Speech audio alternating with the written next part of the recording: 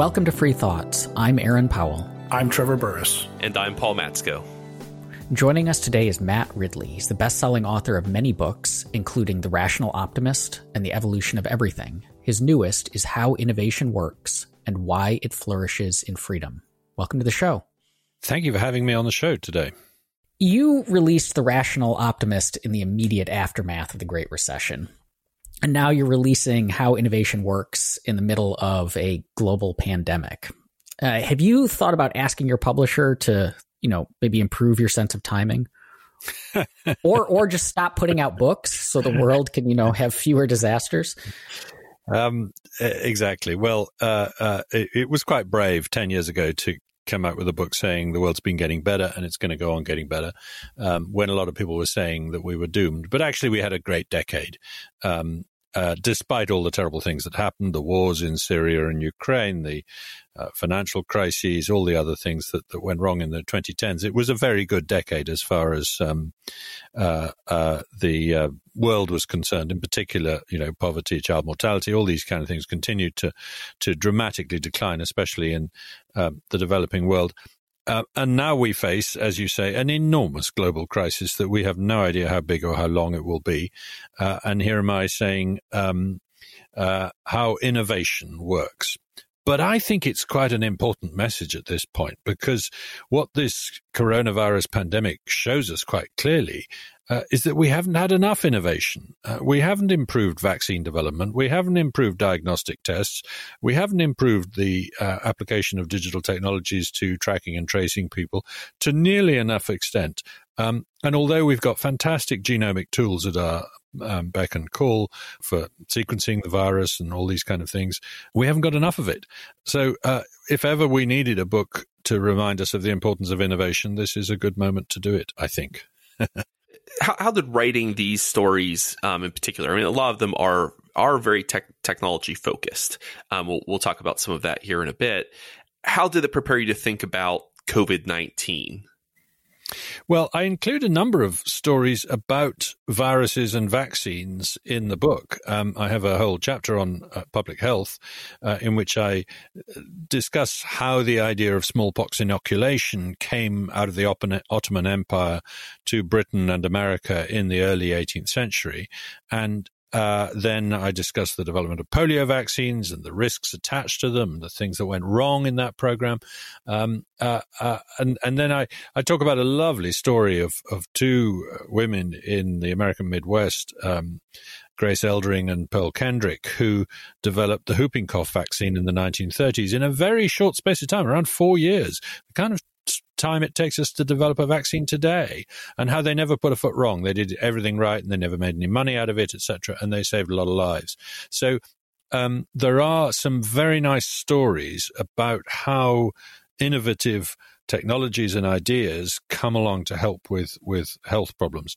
There's also, relevant to what we're doing with social distancing and physical distancing today, stories about the chlorination of water to prevent the typhoid epidemic. And one of my favorite stories in my book, actually, I tracked down the details of why it is that insecticide impregnated bed nets are a very powerful tool against malaria, which is it's probably the technology that's saved most lives in the last 20 years, really. Since 2003, when the rollout of this technology began, it's responsible for about 70% of avoided malaria deaths. And it's the main reason malaria deaths are going down now, whether they're going up before 2003. So a really important technology. And, just tracking down the experiments that were done in Burkina Faso that made us realize what a good technology this was, even though it was very simple and very cheap. And I call it's a good example of what I call an innovation rather than an invention, because, there's nothing new about the mosquito net. There's nothing new about insecticides, but bringing them together and making us realize they work even if they've got holes in them, that was a crucial insight, was part of the innovation process.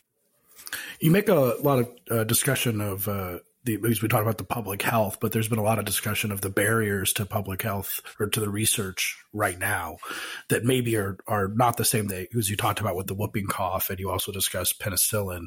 And it's also that a lot of the people who innovated in public health and also in so many things you discussed were not exactly scientists. I mean, they weren't theoreticians. Many of them were very practical. They were people seeing problems like whooping cough or mosquito problems and just sort of getting their hands dirty, as opposed to like hitting 15 regulatory barriers before they could even approach the problem. Well, I do think this is a very important lesson, and I think we're only just beginning to understand just how badly the barriers that we've erected to innovation in recent years have left us unprepared for this pandemic in particular, because it's just very, very difficult to develop a vaccine or indeed a medical device. I give some numbers in the book about how long it takes to get a medical device approved. It's on average 20 months in America and 70 months in Europe. That's a long time. And the point is not that it takes a long time for the ones that you try. The point is the number of devices that haven't been submitted for approval because of the cost and delay involved in these processes.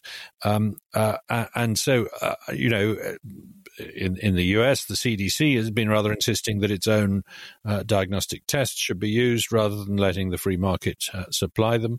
Towards the end of the book, I do lament the growth of barriers, not just regulatory ones, but intellectual property ones, occupational licensing ones, all of these barriers that have made it much harder to do innovation today than it was in the past. And as you say, you need amateurs playing around, experimenting, doing trial and error. All the evidence suggests that most innovation comes from trial and error, from people being free to throw ideas around and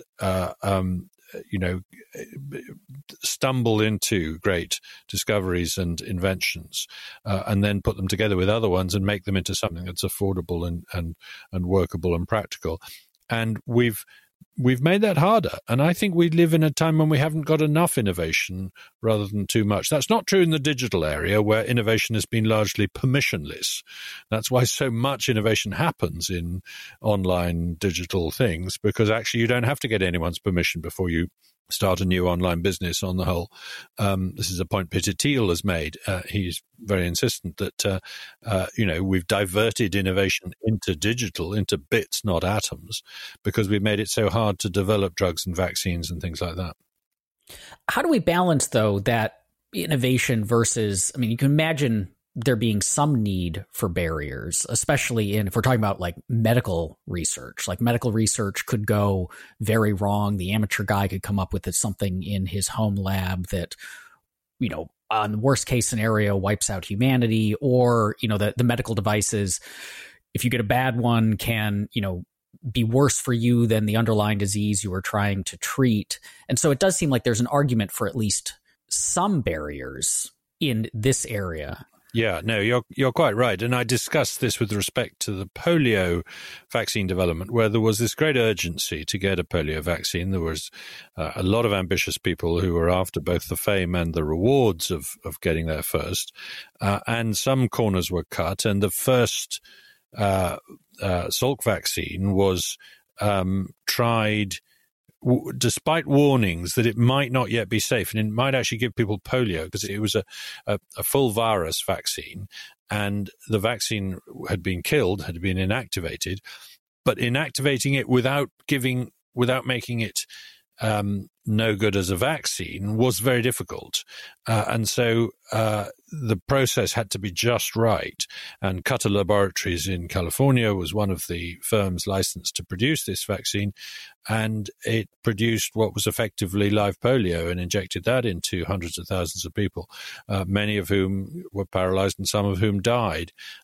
So that was a cautionary tale. And then shortly after that, I write about a rather heroic woman called Bernice Eddy, who rang alarm bells about the process of vaccine development and said some of the way we're producing polio vaccines is contaminated with viruses from monkeys, in particular SV40, which was cancer-causing virus that was found to contaminate enormous numbers of polio vaccines. It looks like we dodged a bullet there, and we didn't cause a cancer epidemic in human beings as a result of that mistake. But those are two very good examples of why medical innovation has to be rule-based and careful and so on. It's not so much the existence of rules, it's the speed with which decisions are taken, and it's the allowing of different experiments to happen. Nuclear is another example where you can't have errors, and therefore you cut off the technology from the very process that allows it to discover how to do things better. And, what nuclear has lost in the last 30, 40 years is the ability to do trial and error, because we're just too intolerant of any error in that area. And as a result, it hasn't found a way to drive down costs while remaining very safe. So it's a very difficult balancing act to get right. You're absolutely right. But the question is, have we got it a little bit wrong in recent years? I was struck reading your description of the history of smallpox vaccination and just how bold inoculation must have seemed in the early 17th or 18th century. I guess Lady Mary comes back from the Ottoman court, and you can imagine someone hearing about for the first time and shaking their head, you scratch what and stick it where? I mean, it's a really remarkable headspace to put yourself in. Do you think risk-taking of that sort, the kind of thing Lady Mary's doing, is something anyone can learn to do, or is it a matter of that some people just have the temperament or kind of penchant for it? The courage of these people is extraordinary, because not only are they taking something which they know is very dangerous. Lady Mary Wortley Montagu in the UK, and a chap called Zabdiel Boylston in New England. They're deliberately giving kids a vicious disease, but they're giving it in such a way that they think it's more likely to give them immunity than kill them. And they are denounced as pseudoscientists and nutters and people who are going to, cause more harm than they're trying to prevent. In the US, the guy has to lock himself in his house for sort of 2 weeks, incognito, because the mob is out to kill him for his dangerous creed. So, yes, extraordinary courage here to do that kind of thing. We forget just how sort of bloody-minded you almost have to be a good innovator in some areas. Thank goodness they did, because remember, we didn't understand how vaccination or inoculation worked for hundreds of years after these people were trying this. It's the discovery of the immune system and how it works comes a long time. The science comes a long time after the technology is used. So I think it's worth remembering just how difficult it is to change society with some of these wholly counterintuitive technologies. As part of the broader theme, not only of what we're talking about here, but your work, especially in the evolutionary world, I think it's interesting. I saw you retweet someone, although I can't find the tweet that made the comment that we're going to have all these smart people working on a vaccine for this virus over the course of 2 years, maybe. But for most people, their immune system figures it out pretty quickly for 99% of people, which is an incredible thing about the nature of evolution. But this also ties to your last book. The refinement of information in the most abstract sense is kind of what we're talking about, whether it's biological information or market-based information or information transferred between minds. That's fundamentally the kind of the mechanism that's going on here. Absolutely, yeah. No, the tweet was from Rory Sutherland earlier today, and he's a very, very smart advertising executive who's very passionate about evolution like I am. And Rory made the point, he said, look, the brightest brains in the world are going to spend 2 years trying to come up with a vaccine that works against this virus. most people's immune system is going to achieve the same thing in 5 days. In other words, if you get infected with this, your immune system is going to calculate how to formulate an antibody that will latch onto the antigen in the virus and smother it. Now, how does it do that? How come it's so clever? How much so much cleverer than us in achieving that? And, of course, the answer is evolution. The answer is natural selection. The way your immune system works is that it basically does a massive amount of trial and error till it hits on the right antibody. And it then multiplies. Once it's found an antibody that sticks to the virus, it then ramps up production really fast in a plant in, the equivalent of North Carolina in your bodies, as it were, somewhere. And that process is, of course, exactly the same as the way in which the virus itself came to be so good at infecting us. That is to say, natural selection. Somewhere in the horseshoe bats and the pangolins of wet markets in China, lots of different versions of the virus were tried. And if you think of those markets as being places where the experiment has been going on for decades, and we should have been warned by what happened with SARS there and taken precautions. But eventually, Mother Nature hits upon a brilliant design, a virus that can be so contagious because it's transmitted before you even feel sick. I mean, there's a 4-day gap, we now reckon, between people getting sick and the person they pass it to getting sick, which is a lot shorter than flu. And most people are therefore passing it on when they're feeling fine, which is a brilliant way to make sure that you spread around the world.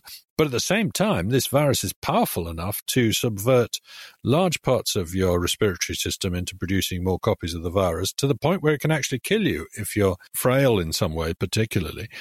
So we've got evolution at both ends of this process. And of course, the gist of my book, The Evolution of Everything, is that to understand anything and everything, we need to use evolutionary ideas. We need to understand how these things emerge from the bottom up. They're not ordained from the top down. And it's a bit like a market system. And that was very much the argument I made in The Evolution of Everything, that, 10 million people eat lunch in London every day. They decide at the last minute what they're going to eat. How come all the ingredients are in the right place at the right time to achieve that process? It's mind-bogglingly complex. And yet it happens, not because there's a very, very clever London lunch commissioner, but because there's a process of supply and demand, trial and error that evolves an unconscious solution to the problem, as it were. And I feel this is an incredibly important insight. And it therefore, to defeat this virus, we have to employ trial and error to beat it too. We can't just say, let's find the cleverest person and ask him what his answer is. Let's try lots of different teams, trying lots of different ways of tackling this virus, and reinforce the ones that work rather than the ones that don't. I'd like to go back to some of we can kind of build up here. We've talked about the virus, and we can get back to that. But in your book, you talk about, of course, many things other than public health. But it's interesting. You kind of break it down in ways that the way I think about it. So you have fire into work is one of the ones where you can just sort of ask these basic questions of how many. I kind of think of what is the physics unit of work. What is work? That is a unit. How much can you pull out of? It's been a long time since I took physics. How much can you get? Your body converts food into energy, and you can get so much out of it. And then your machine converts heat into energy, and then you can actually pump water out of a mine. And that's one of the first. You call it maybe the most important innovation. Yes, I'm particularly fascinated by this moment in human history when, for the first time, we harnessed heat to do work. Because before that, there was a lot of energy in society consisting of heat. You burnt wood and you burnt coal to keep warm. There was a lot of energy that consisted of work. That is to say, you either pushed a cart up a hill yourself, or you got a horse to do it, or you got the wind to blow your ship across the ocean. Water, wind, and the food that you give to both yourself and your animals is supplying all the work, and the heat of coal and wood is supplying your heat. But they're completely separate worlds. There's no connection between them. They're both energy, but there's no link between the two. And then sometime around 1700, and it's fairly mysterious how it happens, 2 or 3 people start playing with the idea that you could actually use the heat to make work. And of course, what they're inventing is the steam engine. Denis Papin in France seems to be the brilliant thinker here. A strange chap called Thomas Savery in Britain is sort of echoing what he's doing, but doesn't get very far, a little bit further than Papin. But then out of nowhere, an obscure engineer called Thomas Newcomen comes up with a device that actually works as a pump. You burn coal, and it's complicated. The way it works, you turn water to steam. The steam is then pumped into a chamber where you cool it, whereupon the steam turns back to water, which means that it collapses, creating a vacuum, and that creates great suction power, which you can then suck water out of a mine. And from then on, we start getting more and more of our energy, more and more of our work done by heat. And it's true today that, the electric light that is lighting this room is basically coming mostly from heat, which is boiling steam, which is turning turbines, which is creating electric current. And the same is true in your car and your airplane and everything. So harnessing heat to do work was an incredibly important breakthrough in human history, because basically it gave us this almost unlimited supply of energy to play with, which we could then use to make things, which things we could then use to make further innovations and so on. So the whole thing became autocatalytic. It paid for itself. The more you did this, the more you were likely to do this. And for me, that's what the Industrial Revolution is all about. Calling it a revolution is very mistaken. It's more of an evolution. It's a gradual process that gathers pace. But over the 200 and 300 years since 1700, we have seen these remarkable improvements in the number of different ways in which we can reorder the world to be useful to us, create these improbable structures like cars or conferences, which are how we make life sort of useful to ourselves, and that all came from this breakthrough in the early 18th century. Both with evolution and you open the book talking about both ducts and the second law of thermodynamics. But with the second law of thermodynamics, it's about entropy, how with energy transfer there are inefficiencies, heat waste. And in both cases, like we're dealing with kind of biological reality or fundamental structural reality. So human beings have a biological imperative our bodies are built to evolve in response to the virus today. They're built, we are prone to trying to find ways of reducing entropy in our lives by finding, new and better ways of minimizing heat loss. Rather than just the biological imperative, though, do you think there's an ethical imperative for us to attempt to resist entropy? Well, of course, the second law of thermodynamics says that you never can resist entropy, that you're always creating more entropy net in the world. And that's true. When you burn fuel to make your car move, you get, as it were, a little reversal of entropy in terms of the achievement of your non-random goal, which is getting from A to B, which is an improbable thing to achieve, and that improbability is paid for by burning the energy, and burning the fuel creates more entropy, makes the world more disordered. So we're in this strange way where we have to sort of export disorder from the places where we want order in order to create order. It's a fascinating way, I think, of thinking about what's going on in the world. Because, if you think about it, what a modern economy does is it creates improbable things. Everything that we our bodies are improbable things, but so are our artifacts and our structures. So is there a moral imperative there? Well, yes, in the sense that if I go back to what I wrote about in The Rational Optimist, is it a good thing that we have made the world richer, that we have made human beings less likely to die of diseases? Pache, what's happening at the moment, even at its worst, this pandemic will be nothing like the devastation caused by pandemics in the past. And on the whole, infectious disease is now incredibly rare as a cause of death in the Western world, and increasingly so in the rest of the world. Is that a good thing? Of course it is. It will be mad to deny it. And yet we have a lot of people in the world going around saying it's a bad thing. We should have stayed as hunter-gatherers when we died age 35 of diseases or wounds caused by the animals we were chasing, or starvation, because there's something morally degenerate about what we've done. I don't see it like that. I see that what we've created through civilization is huge interdependence. We work for each other. We produce what we're good at and give it to other people, and they produce what they're good at and give it back to us. So huge sort of reliance on each other, and a great deal of sort of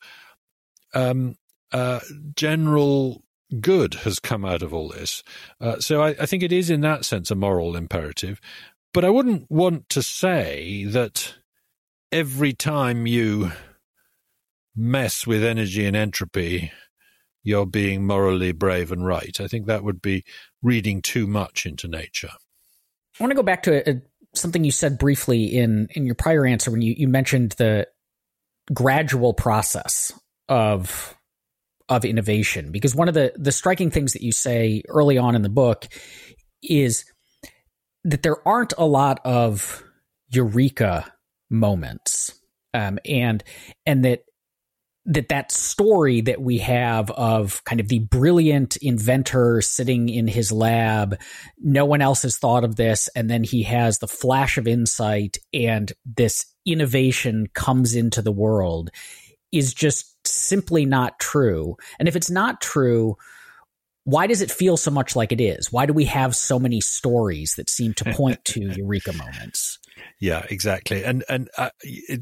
But I mean, I look at story after story of eureka moments, great moments when inventors suddenly the penny dropped and they saw what was happening. James Watt watching the kettle boil, Isaac Newton sitting under a tree and an apple falls on his head, Archimedes jumping out the bath and running down the street.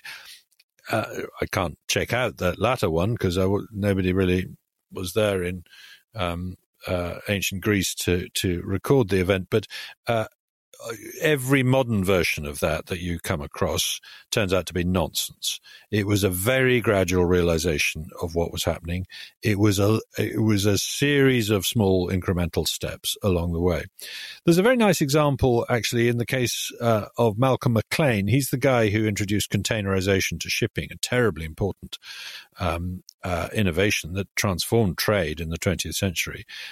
And he was a trucker, and supposedly he was getting bored waiting for the dockers to be ready to unload his truck into a ship one day, and he had a sort of blinding insight that there was a better way of doing this, that you just take the whole container off the truck and put it in the ship intact without unpacking it. And he said, no, it didn't happen that way. But the myth persists, and his biographer, Mark Levine, who wrote a book called The Box about this whole story, has this very interesting paragraph where he says, it doesn't matter how many times I tell people this story is just not true, it didn't happen, they want to go on believing it. We want to impose a much more heroic version on history than actually happened. We want to single individuals out, and of course they want to single themselves out, even though they always end up in patent disputes and rivalries with others who say, hang on, I contributed half of the ideas in that invention. which shows you just how much more collaborative it is than in real life. They want the Nobel Prize, they want the rewards of the patent and so on, and we want to put them on a pedestal, and we want to make them seem like demigods. And it's a great mistake, because actually many of these great innovators are quite ordinary people, and they just happen to work a bit harder or try one more thing. People like Jeff Bezos goes on and on about how failure is the secret of his success. That is to say, he tries bold things a lot and encourages others in his organizations to do that, in order that one of them will turn out to be a good thing. So there's a natural human tendency. It's a bit like why we worship gods, to put someone on a pedestal and pull them out. And I don't have a dog in the race in American politics, but the idea that out of New Hampshire every 4 years a messiah will emerge is kind of weird when you think about it. These are ordinary people. On that point about the government messiahs or at least leadership, I believe we have a mutual friend, Terence Keeley, who's written about this a bunch great too. Man. Yeah. Yes, good friend of mine, and he's written about how much government should be involved in these processes of innovation. We have these stories of DARPA and things like this. You talk about mistakes like the compact halogen light bulb that we all were subjected to for a period of time. But in some sense, I mean, maybe the government fails sometimes, but there could be a role for some of these people to maybe direct some of the innovation, or am I wrong? Well, I think it's a matter of balance. I mean, yes, of course, government is going to have an influence on innovation, and government can decide where innovation happens to some degree. Government takes 40% of our income, so it'd be a shame if it didn't spend some of it on innovation. If it spent the whole of it on other things, that would be a waste. But Terence Keeley's point, which he makes very well, is that as far as one can make out, public research on R&D is not very effective at producing innovation, not as effective as private research, because it tends to end up being spent on things that people aren't necessarily very interested in, and because it tends to pick winners which aren't really the right ones, and because it tends to be spent too high up the chain in the sort of esoteric discovery end, rather than the practical downstream hard work of turning an invention into an innovation that people can actually use. This is going to sound flippant, and it's wrong. Ideas are to a penny. Ideas that can be practically used are rare as hen's teeth. And so it's a matter of, the real geniuses are the people like Edison and Bezos who take a simple idea and turn it into something that actually works, that actually produces a reward. And government really isn't very good at directing that process. And just, the sort of emblematic example for me is what happened in December 1903 on the east coast of the United States, where you had two rival projects to produce a powered flight. One was supported by the government to an enormous degree. I mean, a lot of money spent on Samuel Langley's project. He was head of the Smithsonian. He was very grand. He was terrific. He was a scientist. He was an astronomer. He was very well connected. Government money was poured into his project. He was very secretive. He said, I've got the solution to how to build an airplane, and I'm going to unveil it on this particular day. And he put his pilot inside this thing on top of a houseboat on the Potomac, and everybody watched, and it shot up into the air, stalled, crashed, and fell into the ice-flecked river. And his reputation never recovered. The government was allergic to flight from then onwards. It was a total disaster. Whereas several hundred miles away, within 10 days, the opposite happened. That is to say, two bicycle repairmen from Ohio who had been tinkering away for many years, solving problem after problem, inch by inch, using experiments like wind tunnels, but also a lot of trial and error, a lot of gliders, etc., working out exactly what the profile of a wing should be, etc., discovering ways. How do you steer in the air? What do you do? Do you dip one wing? Do you have a aileron? All these kind of things. They'd worked all this out just inch by inch, and they, about 10 days after Langley's disaster, they did the opposite and got the first aeroplane into the air at Kitty Hawk without a penny of public money. And the grandees refused to believe that they'd done it for several years. Even when they were flying for miles and miles and miles round in circles in Ohio, the local paper said, do you think it's really possible that this could be going on under our noses and we wouldn't have noticed? Of course it's not. No, it's not going on. Well, it was. So you can't get a better example of government screwing things up. And just look at the Soviet Union. Soviet Union basically did all its innovation through the public sector, and it achieved almost nothing in the way of consumer innovations of any use to people. Quite a lot of military hardware, but that wasn't much use to people. So the idea that we need to do our innovation through the state is a big mistake. That's not to say that the state shouldn't contribute, because, of course, it's got a lot of our money. So, as I say, it would be nice to. In the case of shale gas, the state did join in and help solve some of the problems, but only after the breakthroughs had been made in the private sector. One of the other crucial state functions when it comes to innovation in both the UK and the US is intellectual property rights. And from the book, I can tell you clearly have mixed feelings about IP. Do you think that either country has struck the right equilibrium for intellectual property? And if not, what would that be? I'm very influenced by people like Alex Tabarrok in this respect, who've been digging up the data on whether or not intellectual property works. And it's a very counterintuitive thing to conclude that it doesn't work, but that's where the data shows. But hang on, I'm being a bit glib there. What I mean is the amount of intellectual property we've given ourselves, which is too much. A little bit of intellectual property does help, clearly.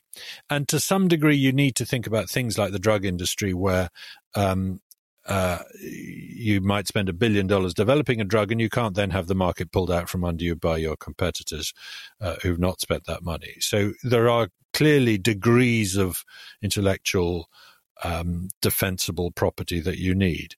But in recent decades, we have hugely increased the amount of patenting, the strictness of patenting, the ease with which you can get a patent, the amount of copyright, the length of copyright, the ease with which you can get a copyright. This book I've just written will be automatically copyrighted to me. I don't have to assert it. I don't have to go through any hoops to say it's mine. But not just to me, to whoever's alive and has inherited my literary estate 70 years after I'm dead. Well, what on earth did they do to deserve that? This is just put there, by the Disney Corporation or someone as a pretty outrageous piece of crony capitalism to capture money from other people. And the evidence of patent thickets, patent trolls, things getting in the way, intellectual property as a hindrance rather than a help to discovery and innovation is very strong. So we need to roll back the intellectual property system, have shorter patents, which are easy to get, and longer ones which are very hard to get, and things like that. We need a much more flexible system.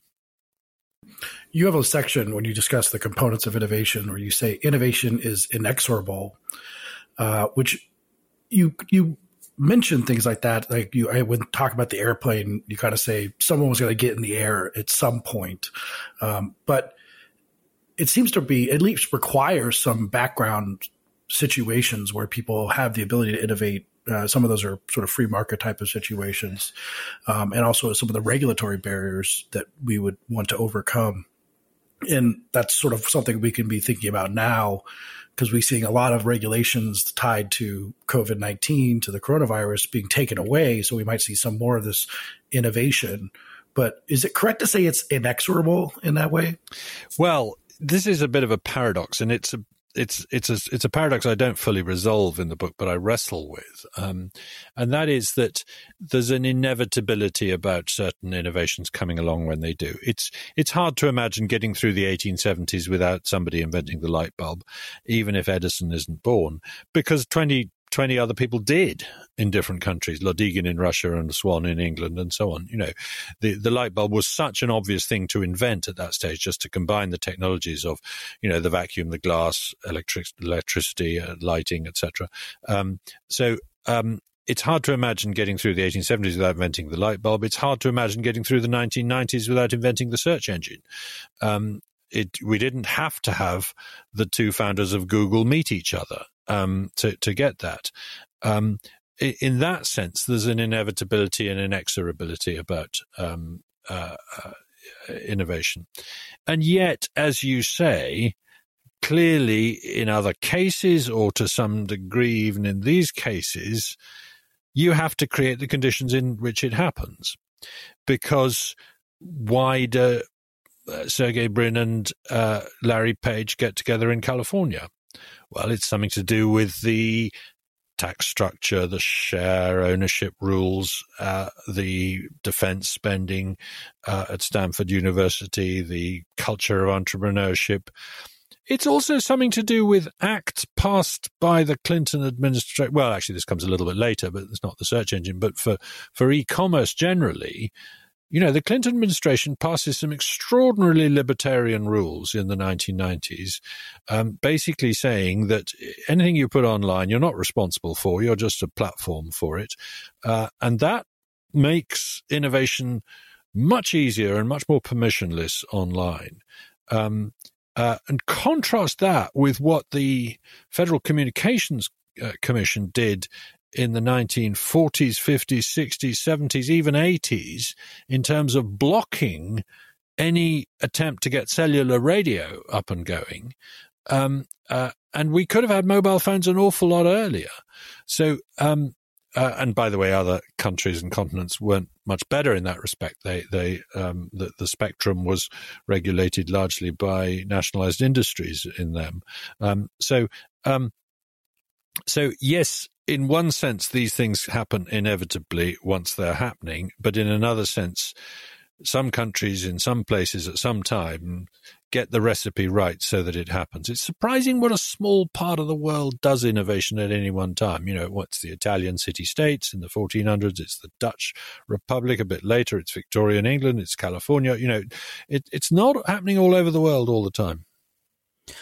I'm curious, now that you've written a large book on the history and processes of innovation, what you think of the kind of hip Great Stagnation thesis that we saw a couple of years ago.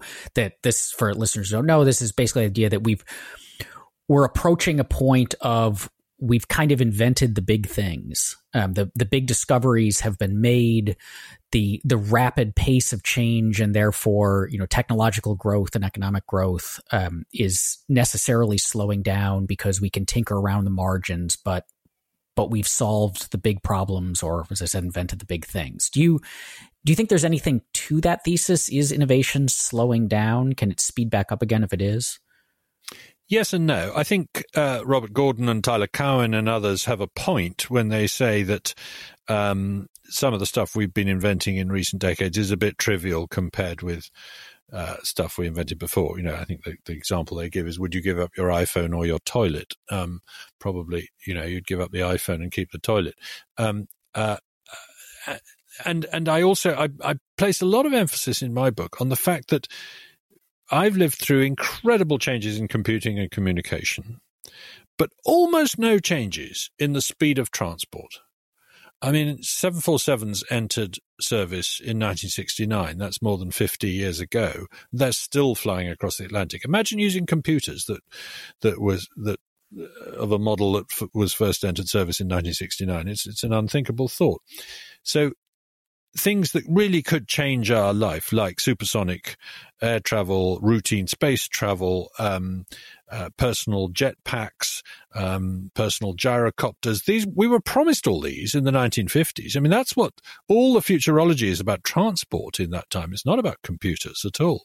And we didn't get that, as Peter Thiel famously said, we were promised flying cars and we got 140 characters. Clearly, innovation has slowed down badly in some sectors. Has it led to the stagnation of wages and so on? Well, to some degree in the West, yes. We've lost the habit of rapid economic growth in most Western economies. That's probably because we're too tight on regulations and we put too many barriers in the way of innovation on behalf of incumbent industries and so on. But that isn't the experience of the rest of the world. If you live in China or India or Brazil or somewhere like that, you've seen spectacular improvements in your living standards in the recent decades. And Africa is just beginning to see some really spectacular improvements in living standards. And that's all coming about because of innovations, mostly innovations that happened elsewhere. But increasingly in China, even that's not the case. I mean, if you go to China and look what they're doing with how they handle money, how they handle consumer goods and services, I think you'd be hard put to say that they're in the middle of a great stagnation. There's another question about whether we can trust authoritarian regimes to be in charge of the global innovation we need, but that's a different issue. But so I personally think that what Tyler Cowen and Robert Gordon are writing about is mostly an American or Western European experience of no longer being the source of most innovations.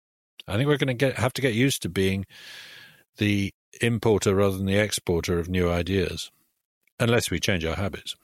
I've seen several technologists suggest that this, the response to COVID-19 has perhaps shaken people away from this kind of techlash moment we've been having, the backlash against the presence of big tech in our lives. It does feel like there's a lesson rooted in human psychology that we just can't shake. That periodically there are waves of opposition to innovation, whether it's the Luddites, hundreds of years ago, or whether it's the techlash moment right now. That perhaps is similar to the psychology for why human beings want to deify individual innovators, place them on pedestals. What is that quirk of human psychology that's responsible for these cycles of backlash against technology? Yeah, we are instinctively neophobic. I spend quite a lot of one chapter in the book telling the story of the resistance to coffee. Coffee comes into Europe and Asia around 1500, and it's banned wherever it goes. And rulers are constantly trying to stamp it out. Why? Well, there's a lot of pseudoscientific medical reasons. It dries out your kidneys, they say, or something. Well, that's all coming from the wine industry, usually, who don't like the idea that people are drinking coffee instead of wine. But also the rulers don't like it because people gather in coffee shops and talk about the flaws of their rulers. So, Charles II in England is very explicit about this. We can't have these coffee shops. They might be talking about me in them. There's nothing new in that sense in neophobia. But in recent decades, we have let the neophobics become very powerful and very organized. And I'm thinking, for example, of the campaign to rubbish genetically modified organisms, which has effectively denied an entire continent a very promising new technology that actually has huge environmental benefits, we now know. I'm talking about Europe, but also Africa, which even when it was very hungry, was not allowed to try GMOs, and which is now suffering from terrible locust plagues and fall armyworm epidemics in its crops, which would have not happened if they'd gone down the route of genetically modified organisms. So there are some cautionary tales from recent years about the success of the Luddites in beating back technology. And the techlash you're talking about today against the big tech industries has resulted in the GDPR regulations in Europe, which are a nice barrier to entry that keeps Google and other big companies in a cozy position, actually. It prevents smaller competitors coming in and knocking them off their perch. And as we're seeing, particularly in South Korea, the response to the COVID-19 epidemic is much easier if you do use contact tracing and digital technologies in a way that we've become a little bit allergic to doing in the West. So, yes, I do think there's a lesson there that we should combat the technophobia of people. So despite the current situation, and despite some of the regulatory barriers that we've discussed and maybe some little bit of stagnation, I'm pretty optimistic about going forward. But what is coming, do you think, in a realistic assessment of things that will probably be seen that would, maybe not be as big of innovation as the automobile, maybe will be? What's coming down the road? Well, I'm always a bit wary about forecasting the future because I in the book, I quote some very, very clever people saying some very, very stupid things about the future. Paul Krugman famously said in 1998 that by 2005 or so, it will become clear that the internet's impact on the economy has been no greater than the fax machines. And he was writing at a moment when it kind of looked like e-commerce was a bit disappointing. Well, that proved to be wrong. As I say in the book, technologies tend to underdeliver in the short run, but in the long run, they overdeliver. And that makes them very hard to forecast. So anything I say about what the world will be like in 2050 will be bound to be embarrassingly wrong. And as I say, transport changed dramatically in the first half of the 20th century. Communications and computers changed dramatically in the second half of the 20th century. What will the first half of the 21st century, in retrospect, be all about? It might be about neither of those fields. It might be about biotechnology. I suspect in some ways it will.